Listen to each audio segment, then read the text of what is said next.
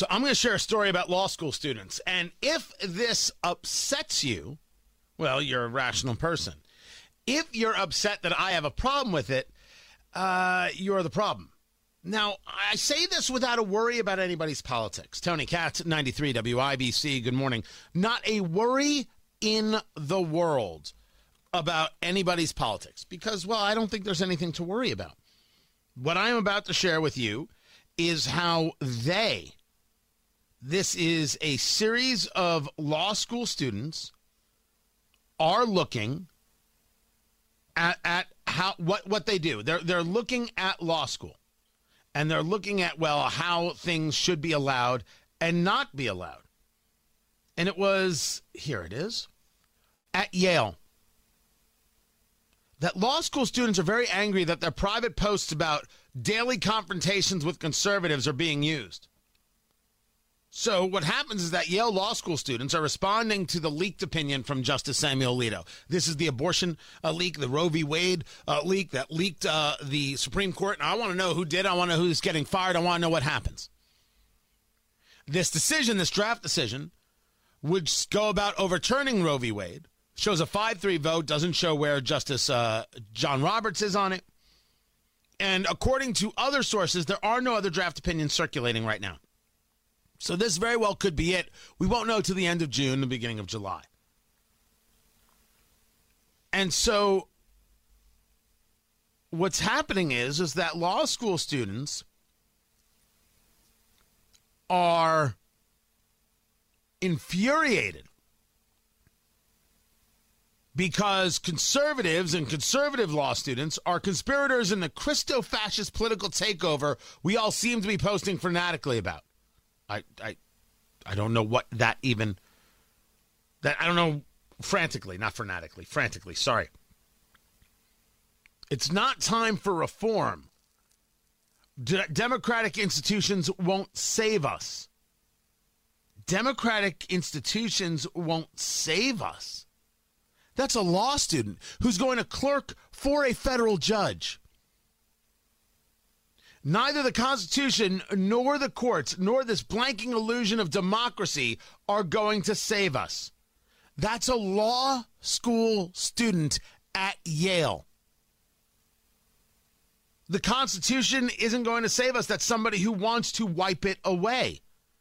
How can we possibly expect a document drafted by wealthy white landowning men to protect those who face marginalization that is the direct result of the very actions of the founders?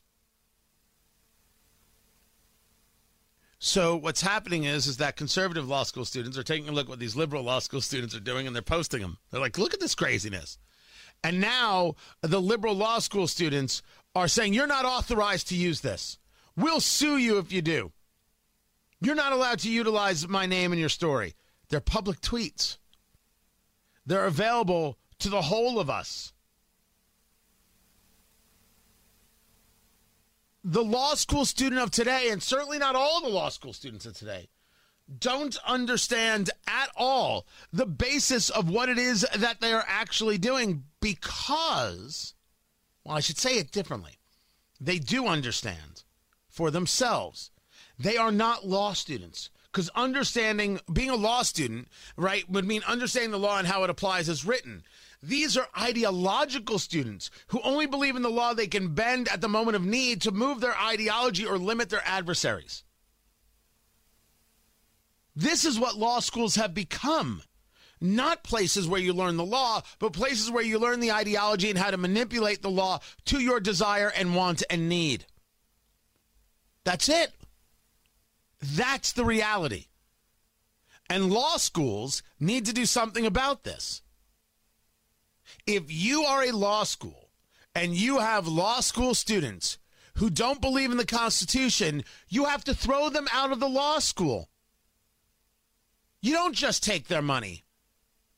And I'm not just staring at you, IU. I'm staring at any law school. If you're teaching ideology and not law, you are the enemy of humanity, of the American way of life, of society. How else do I say this? We just have a disagreement? Free speech doesn't exist for everybody? There's no question about Roe v. Wade. Can you imagine being a law school student and saying that the Supreme Court can't take a look at any decision made prior and possibly overturn it? I'm not saying that it wouldn't take a lot to overturn. I'm not arguing against the concept of precedent. I'm saying that to say that you can't overturn is so radical a thought. How would you allow that kid to be a law school student? If they are advocating in this way, one has to ask how. Now you have to take a look at your hiring practices. What law professors do you have, regardless of the law school? And what is it that they actually teach? What do they teach? What is it that they actually offer? Do they offer a defense of the system? Or do they offer an attack on the law? Do they offer ideology, or do they offer something grounded and reasonable and sound? I'm taking a look at this from Yale Law School students and saying the teachers are failing these students. People are now getting allowed into law school, it would seem, solely based on the ideology. Solely based on the ideology. That's what it looks like. And law schools have to do something about it. And those who contribute to law schools have to do something about it. And those who put their names on the law schools have to do something about it. Because this is not how you run a country. This is not how you build faith in a justice system.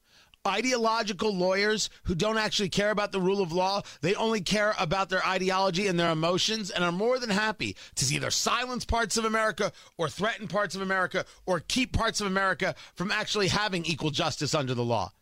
Who are the bigots? And it starts with, if you don't believe in the Constitution, you shouldn't be a lawyer. You shouldn't be allowed to become a lawyer. Now, I would argue that you don't even need law school to be a lawyer. Just put out a shingle that says, I'm a lawyer, never went to law school. If somebody wants to hire you, let them. But I'm a radical when it comes to licensing. I don't believe in having to spend money to get your rights back. If you read enough books, you should be able to be a lawyer. But law schools are going to actually hire these people, train these people to do this? We've got a problem, and the law schools should address it, and we should be very focused on when they don't.